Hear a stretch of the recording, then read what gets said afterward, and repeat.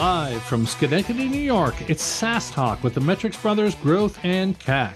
And I'm Growth, better known as Ray Reich, founder and CEO of Benchmark.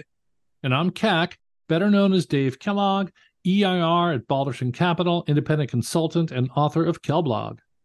And together, we are the Metrics Brothers. Yes, we are, Brother Ray. So last week, we talked about GRR, found a few interesting rabbit holes to dive into, including the whole ARR versus ATR-based churn rates. Encourage everyone to take a listen to that episode if they haven't heard it yet. But more importantly, what do we have on tap for today, Ray? Well, we are SaaS Talk. So what's everyone talking about in this SaaS and cloud industry today? It's the Klaviyo S-1. And I'm hoping I'm saying the name right, Dave. Is it Klaviyo? Is that right? You say Klaviyo, I say Klaviyo. You say tomato, I say tomato. I think it's Klaviyo in this particular case. I think the A is long. Okay, let's go with Klaviyo.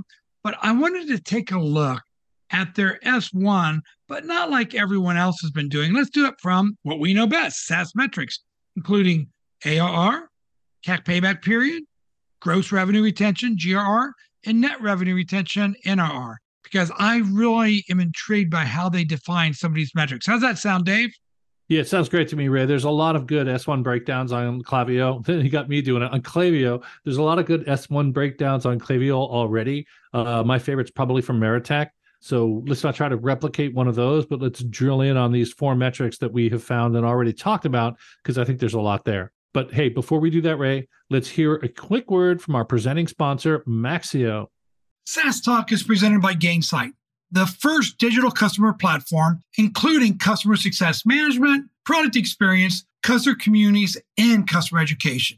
Find out why more than 1,500 companies, including SaaS leaders like Zoom, Atlassian, and Okta, and hundreds of early-stage startups rely on Gainsight to efficiently retain and expand existing clients through an integrated, digital-first post-sales customer journey. Gainsight has affordable packages for younger companies and goes live in 2 to 4 weeks or less. Visit www.gainsight.com. Now back to the show. Okay, Dave, let's go into the easy one first, and that is how they were defining ARR in the S1. So instead of me reading it to you, how about if I just throw it over to you and get your initial perspective on how they're defining ARR? Sure. This will be the one simple and clear thing I say on the podcast episode. ARR is defined by Klaviyo as 12 times MRR. Mic drop. Okay. Okay. Well, that's the easy one again. I can't believe I gave that easy one to you, but softball. I'm going to throw you a harder one. And since it's 12 times MRR, what do you think about how they define MRR in their S1? Because it had something a little bit unique, right? It did. I knew you were going to ask me this, Ray. You wouldn't let me off the hook so easily. So yeah, they pick a very standard definition of ARR as MRR times 12. The fly in the ointment here is the definition of MRR. And they define that in an interesting way as the amount of revenue that we expect to receive in the next monthly period for our existing paid subscription. So let's just sort of break that down. So the next monthly period for existing paid subscriptions, so there's no forecasting of new customers, right? It's kind of a forward-looking MRR metric. It's about next month, but next month not including new customers, which is good. Assuming no changes to subscriptions in the next month. Okay, so we're going to assume everybody is going to keep acting next month like they did this month. We measure MRR at point-in-time calculation measured on a date. Good. Here's interesting. MRR is a legal and contractual determination made by assessing the contractual terms of each paid subscription. MRR is not determined by reference to historical revenue, deferred revenue, or other GAAP measures. So in my mind, I'm going to net this out. They could ask the kind of data science or forecasting team what next month's spend is going to be. And I'm pretty sure they have a team that knows that answer. That's not who they ask. Their definition of MRR is they call legal, they call finance, and say, given the contract, how much is Ray going to spend next month? That makes sense, especially they're primarily month-to-month agreements in their legacy customer base, so it's SMBs and lower mid-market. So, but I would think, Dave, that they have month agreements primarily, 30-day cancellation periods, most likely, that they would actually have some knowledge of customers that were going to churn in the next month, but it appears they're not including that known churn for next month. Would you agree with that? Yeah, I don't think they're including any forecasted expansion either, right? So Okay. say I was right at the cusp of one of their messaging tiers, because look, their pricing model has a number of drivers in it. One is subscription tiers, determined by the number of contacts in your database and or the number of email or SMS sent. So it's very much kind of a usage-based model. You have more contacts, you pay more, you send more messages, you pay more. They also have communication channels. So if you do SMS and then add email, or you start with email, then add SMS, that's going to cost you extra. They also have new products. They have a CDP now and they have a reviews product. So basically, there's a lot of different elements in the mix that generate a monthly price ultimately. But I don't think they're forecasting at all. I think they're literally calling up legal and saying, what does the contract say they're going to spend next month? If the contract changes, if they signed up for a new plan, right, then that would be reflected. But they're not forecasting anything either on the good side, I would say, or on the bad side. So I got that. So I think we can move on to the next one, which I got very exercised about, and that's CAC payback period. Anything else before we move there, Dave? No, and since you got exercise, I'm going to punt this one back at you. So we love CAC payback period, right? We define it typically as months of subscription gross margin to pay back the customer acquisition cost, and a good one runs from 12 to 18. That would be kind of my intro to the subject. Let me flip this one to you, Ray. How do they define CAC payback period at Klaviyo, and what caught your attention? Okay, so I'm going to read it, and it says we calculate our CAC payback period as of any date of determination by first calculating the change in revenue. And by the way, it says revenue, so I don't know if that's GAAP or recurring revenue, but it says revenue from the date that was 12 months prior to the date of determination to the revenue on the date of determination. Then they multiply that change in revenue by our gross margin as calculated over the 12 months preceding the date of determination. So since I just read it, and I'm a little exercise for the audience, can you tell us what you think they're doing, Dave, or is there other things that jumped out at you? We're going to have to perform an exorcism at the end of the episode here, Ray. So, yeah, happy to answer your question. So, look, in some levels, this looks like a pretty standard approach. We're trying to say, hey, there's some notion of revenue. It's kind of ill-defined, but we're going to multiply that by gross margin to get gross profit. And then we're going to look at how much gross profit. How long does it take the sales and marketing expense to pay back the gross profit? So that's a fairly standard way of looking at CAC payback period. The thing that troubles me on this is it's ambiguous when it says revenue. I don't really know what change in revenue from the date 12 months ago prior to determination of the revenue on the date of determination. I think what they mean, and looking at how they do some of their other metrics, is they mean annualized change in monthly revenue, i.e., let's take December 23 revenue, multiply it by 12, and compare it to December 22 revenue, multiply by 12. The issue here, Ray, like any monthly varying SaaS company, is they don't have ARR, right? All they have in this case, it looks to be very much a month-to-month business. They have MRR, so they multiply by 12 to get ARR, right, which is their definition. But they don't actually have a thing in ARR, so they need some proxy for ARR. And I think there's a lot of different ways people do that, right? Snowflake does it with the 12 months, the prior 12 months compared to the 12 months before that, right? The trailing spend method, my favorite method, these guys are doing the annualized method, and I think they're doing it over the last month. So 12 times December 23 minus 12 times December 22 is change in revenue. In some ways, could also be called implied ARR, but back to you. Okay, that's a pretty logical way, right? So I get that. But maybe it's because, the work that I'm doing with the SaaS Metric Standards Board, when we think about customer acquisition cost, we think about how much did it cost you to acquire the number of customers times their ARR. Then you divide that by the sales and marketing expenses over the same period. And that's how you get CAC. And then I use the same thing for CAC payback period. And what this is saying, Dave, and I think we differ on this, is it's not just new customer, Ray. It's really the growth in MRR times 12 for all customers that were customers 12 months ago, correct? Yeah. So we're irked by different things, which is good because we can learn from each other and the base can learn from what we're irked by. I'm irked by the ambiguity in the definition, frankly. And you're irked by the fact that they're doing it for basically all ARR, not just ARR from new customers, right? Right. So to active listen to what you said, hey, I calculate CAC by taking sales and marketing expense divided by number of new customers, and that gets me $1 per new customer. And when you do it that way, which I know both you and the SaaS Metric Standard Board do it that way, then yeah, you could look at this and go, wow, this is kind of cheating because they're looking at changing all ARR. What I would say in response is I actually do it the other way by default. So my shortcut calculation for CAC payback period is CAC ratio divided by subscription gross margin. And by default for me, CAC ratio is for $1 of new ARR. It's not for $1 of new ARR from a new customer.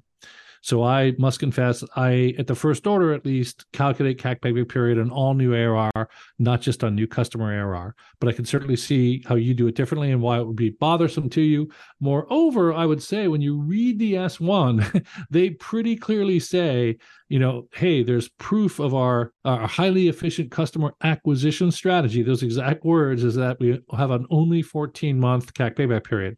And it's a little misleading given how they do the calculation, because the calculation isn't purely for new customers. It is, because customer acquisition to me says I'm acquiring a new customer. But believe it or not, Dave, and you know how excitable I can be about metrics. I know it's kind of sad, but it's true. The thing that really jumped out to me about CAC payback period was that it was 14 months. Because if I just looked at it as 14 months and I didn't understand the segments they served, it's like, okay, that's not too bad. But then when they say they do 585 million of revenue and they have 130,000 plus customers, I just divide 585 million by 130,000 and I get the average revenue per account is about 4,500. And I'm like, whoa, wait a minute. From all the benchmarking I've done, if you've only got an average revenue per account of 4,500, your CAC payback period better be under 12. And I know that their other financials are so good, but that jumped out at me as like, I don't get it. Yeah. So with due respect, I think you're making one mistake or maybe overlooking one thing. First, so in general, let me agree with you. If your average customer is 5K a year, you're probably in the SMB SaaS land and you live in a land of very high churn. And the rule of thumb is don't spend too much to get a customer because they won't be with you that long. Okay. That's kind of the SMB SaaS mantra. And if you're spending 14 months of gross profit to get a customer, maybe that's a bit high for somebody who might not be with you very long. So on the flip side, I would say when you look at Klaviyo's business, these people provide basically the engine upon which e-commerce retailers run their business. So if you look at, changing software as, is it kind of a knee transplant versus a heart transplant? This is a heart transplant. If you're an e-commerce vendor and you want to get off Klaviyo, it's a big, big deal because they have all your customer data, they have all your contacts, they have all your history, they're making predictions, they may have a CDP of your customers, right? This is not an easy system to get off. So I personally think it's going to be sticky. And I think we'll see that when we look at the churn rate later on when we talk about GRR. It is sticky for SMB SaaS. It's actually quite sticky. So therefore, I think it's worth it because ultimately that CAC payback period should be related to what did I get for my money? And I think they're getting a customer who's going to be with them for a while. Yeah, the other thing I walked away, and this is assumption, but as I read the entire S1, they've really made a significant focus on enterprise customers. They define that as $50,000 a year and over.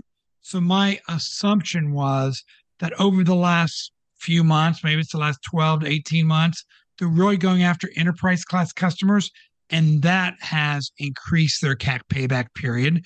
And it talks about, or to me, it suggests what you and I always talk about is the importance of segment-based metrics calculations. I would love to see the CAC payback period for their SMB accounts versus those new enterprise accounts that they're bringing on board.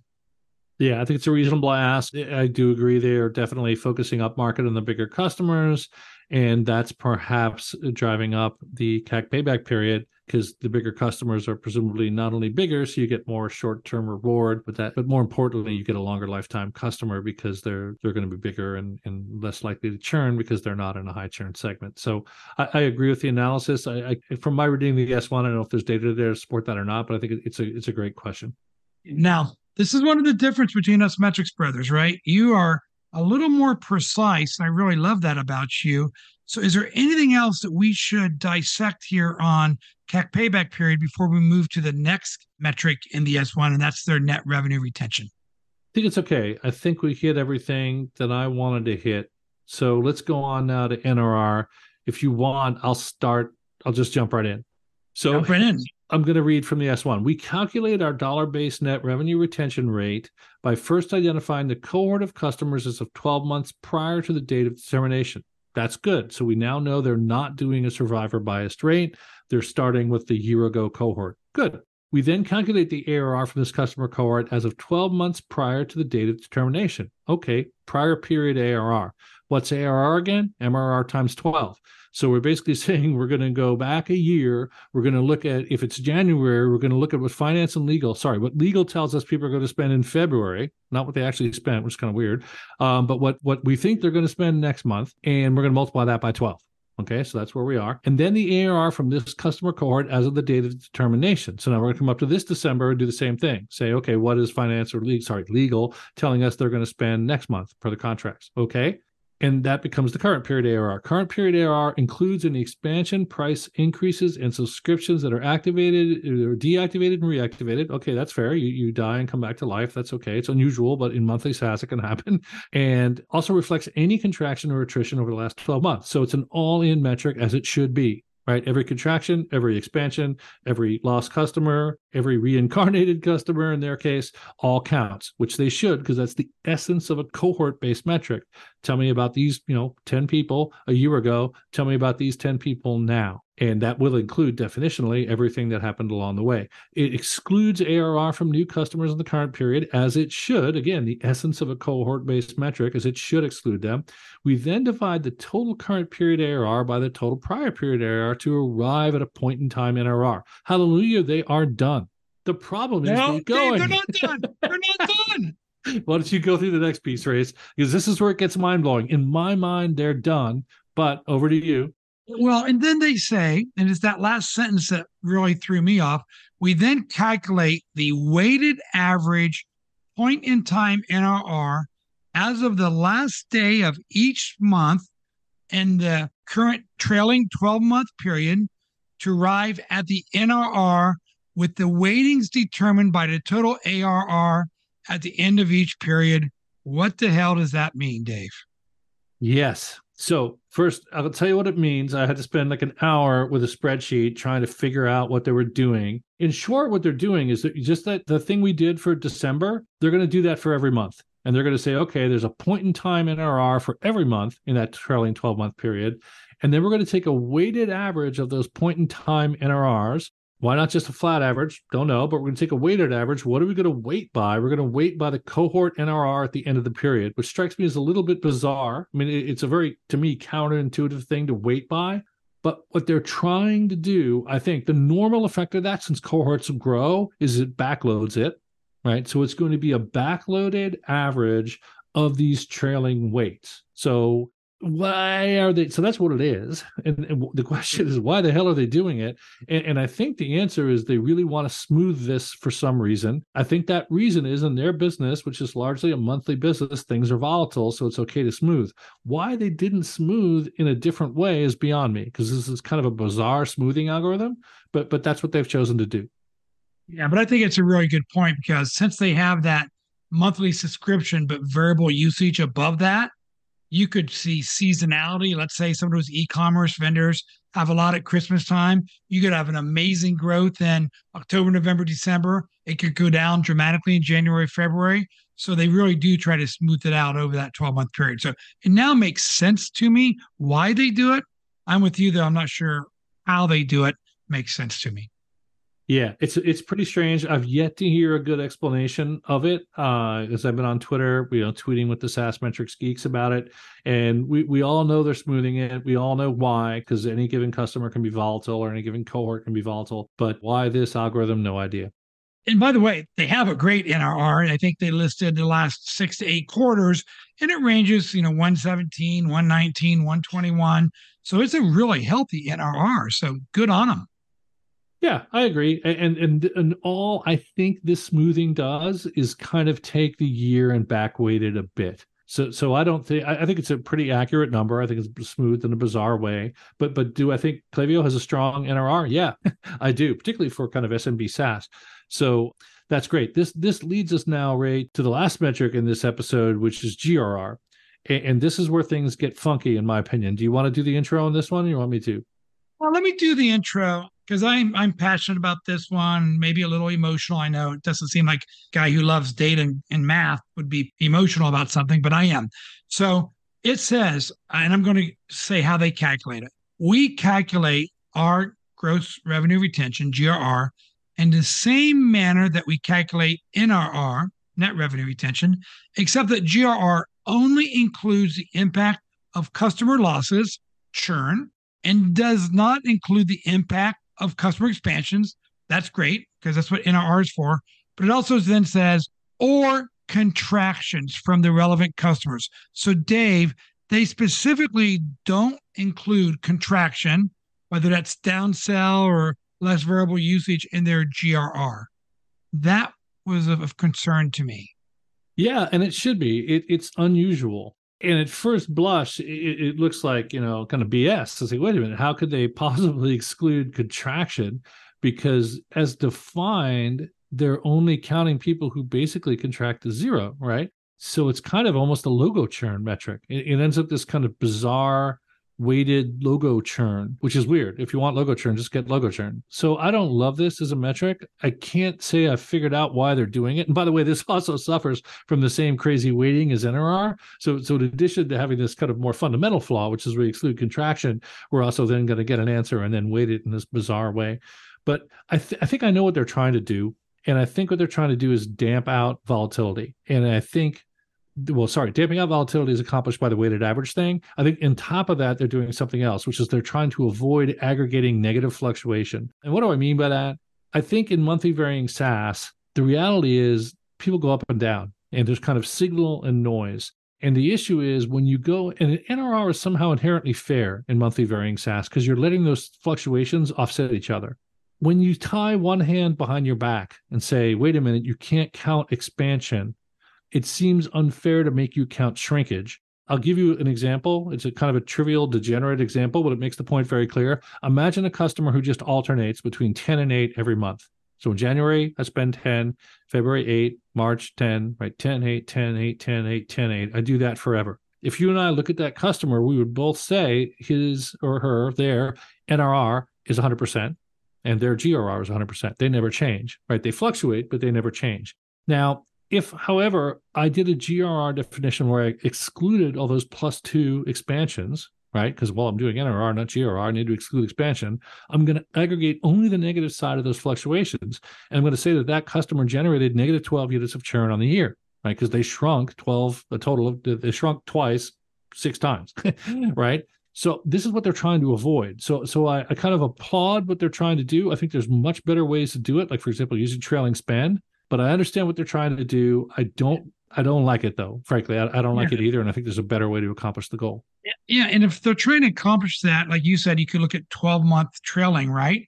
Because it's GRR, in my perspective, is a annualized metric.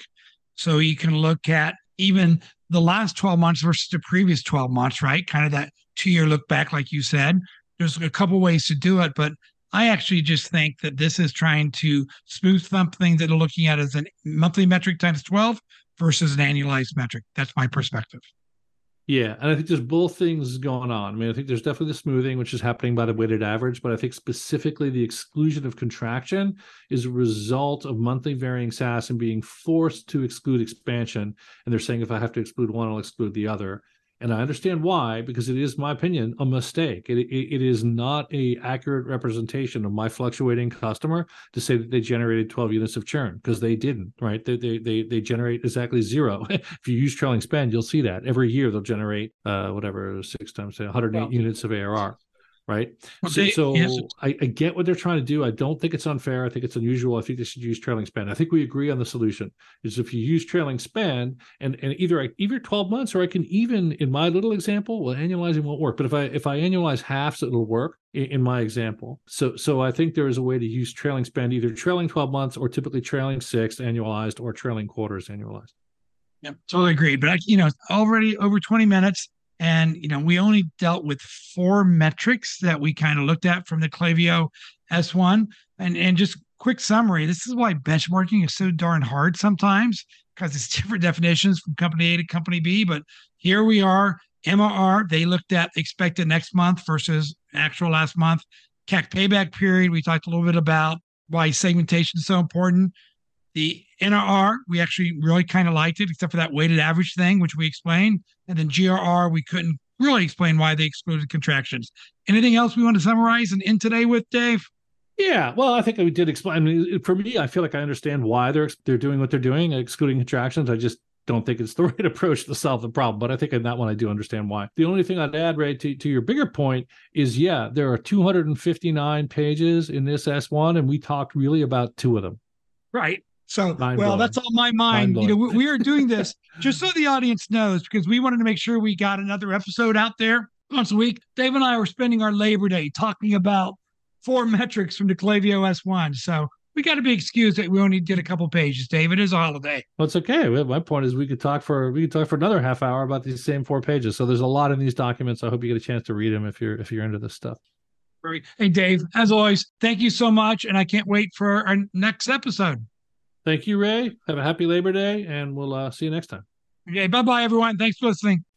SaaS Talk is a production of the Metrics Brothers Growth and CAC and a member of the Benchmark Podcast Network. By accessing this podcast, you acknowledge that the Metrics Brothers make no warranty, guarantee, or representation as to the accuracy or sufficiency of the information presented or the humor content of the jokes provided. Ray? The information, opinions, and recommendations presented are, according to our spouses, probably wrong and provided for general information only. This podcast should not be considered professional or, for that matter, unprofessional advice. We disclaim any and all liability for any direct, indirect, indirect, misdirect, incidental, special, ordinary, consequential, inconsequential, or other damages arising out of any use of or, God help you, reliance upon the information presented here. Ray Growthreich is based in New York City and available on Twitter/X at Ray Reich. Dave Kellogg is based in Silicon Valley and available at Kellblog.